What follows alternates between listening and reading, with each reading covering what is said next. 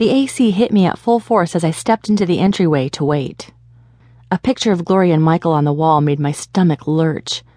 They looked so peaceful, so happy. What had happened to make Michael kill his wife? How had this world gotten so mixed up? Footsteps echoed down the wooden hallway in front of me. Michael Cunningham. His cleft chin held at a steady rise, and his eyes never wavered, despite his limp. "How can I help you?" His voice sounded clipped and tight. Oh man, the chips were falling. I squared my shoulders. "I want to offer my condolences. I'm so sorry to hear about your loss." "And who are you again?" He squinted and studied my face. Either he was a good actor or he hadn't seen me before. But that didn't fit my theory. "I'm Gabby. I was at your house the night of the fire, and I know you killed your wife. You won't get away with it."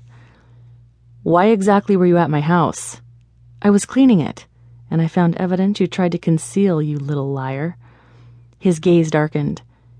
"You were the one whose company set my house on fire." Instead of flying, the seat of my pants looked to be headed for skid marks on the driveway. I shook my head, knowing I had to take charge of the situation before it got out of hand. "No, sir, you're wrong. My employee had nothing to do with the fire." "You know you were behind it. Stop trying to hide it." "Then why is your employee locked up?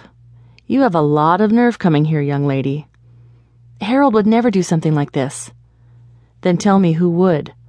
I let her rip. "I think you already know the answer to that question." His gaze darkened. "What are you implying?" "I know what you hid in your closet, Mr. Up-and-Coming Senator. Wouldn't it ruin your campaign if people found out their decorated war hero killed his wife?" His mother gasped and guilt pounded through me. I hadn't meant for it to happen this way. His poor mother could have a heart attack over news like this. Cunningham stepped closer, his eyes lit with anger. "I did not kill my wife." "Then how did the gun end up hidden in your closet? Surely William Newsom didn't leave it there since he shot you on his way out the window." He looked ready to spit nails. "You need to leave. Now." "Where were you on the night of the fire?" I asked, not ready to give up. "You need to go," his mother said behind me. I heard her fumbling with the door. Cunningham stepped closer. "I was in the hospital. Check the records." "Why'd you send me the bomb then? You're the only person who would have sent it. Don't deny it, Michael. You know you did it." Where were these accusations coming from? Shut up, Gabby, shut up. These things were supposed to stay in my thoughts and not be spoken aloud. Things were not going according to my non-plan. Cunningham backed me against the door that his mother so desperately wanted to open. "You need to keep your nosy red head out of this." I held my ground. Of course I was trapped, so what choice did I have? "It's actually strawberry blonde." "Oh, and you're a smart mouth, too? Well, let me tell you something, Gabby St. Clair. If you don't let this go, I can make your life miserable." "Is that a threat?" My voice trembled. "It's whatever you want it to be."